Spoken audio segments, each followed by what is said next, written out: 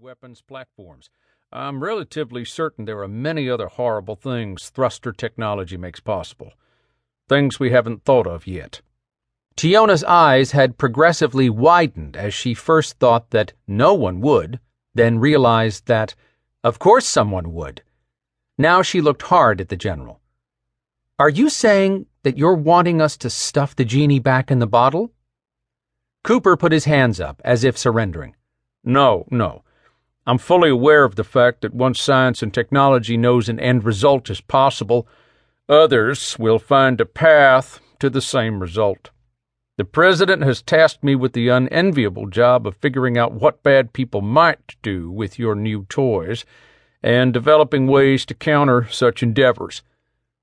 Tiona said, as her mind began to storm with possibilities and wonder what could be done. "When are you wanting to meet?" Well, as soon as possible. As their AIs were accepting calls, I've already spoken to Dr. Eisner and Mr. Marlowe, and they have said that they could meet this afternoon. Your father's AI told me to speak to you. "I'll bet," Tiona thought, figuring that speaking to a group about this technology was probably near the bottom of any list of things her father wanted to do.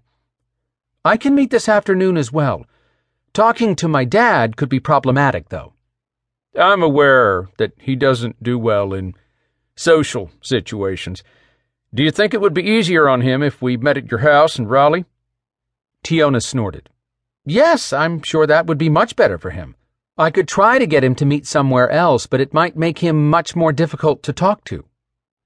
Cooper looked uncomfortable. Finally, I'd like to broach an unpleasant subject. Tiona gave him a wary look. "Go ahead." We should consider the possibility that it might be a lot safer to release your technology slowly. When Tiona began to interrupt, he put up his hand to get her to pause.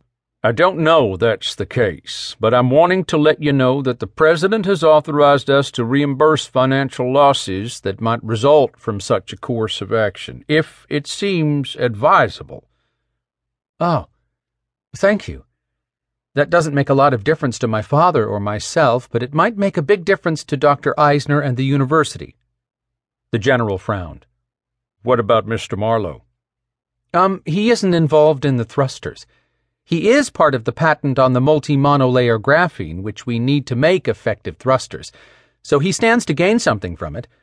However, he'll be selling his graphene for many other uses, so any delays in the thruster technology won't affect him very much. I hadn't fully understood that part of it, thank you. The door to the lab swung open. Mercifully, the press conference came to an end. It had consisted of a brief and not wholly inaccurate statement made by Chancellor Carver, followed by a question-and-answer session. During that segment, Chancellor Carver's limited understanding of the thruster technology became painfully obvious. Rather than referring questions he didn't understand to Dr. Eisner or Nolan, he bowled through, producing answers that often startled the physicists. It appeared to Eisner that the total extent of Carver's knowledge probably came from a haphazard perusal of Tiona's answers at the NASA conference the day before. Carver had actually done the news people at the UNC conference a great disservice by telling them a number of things that were simply wrong.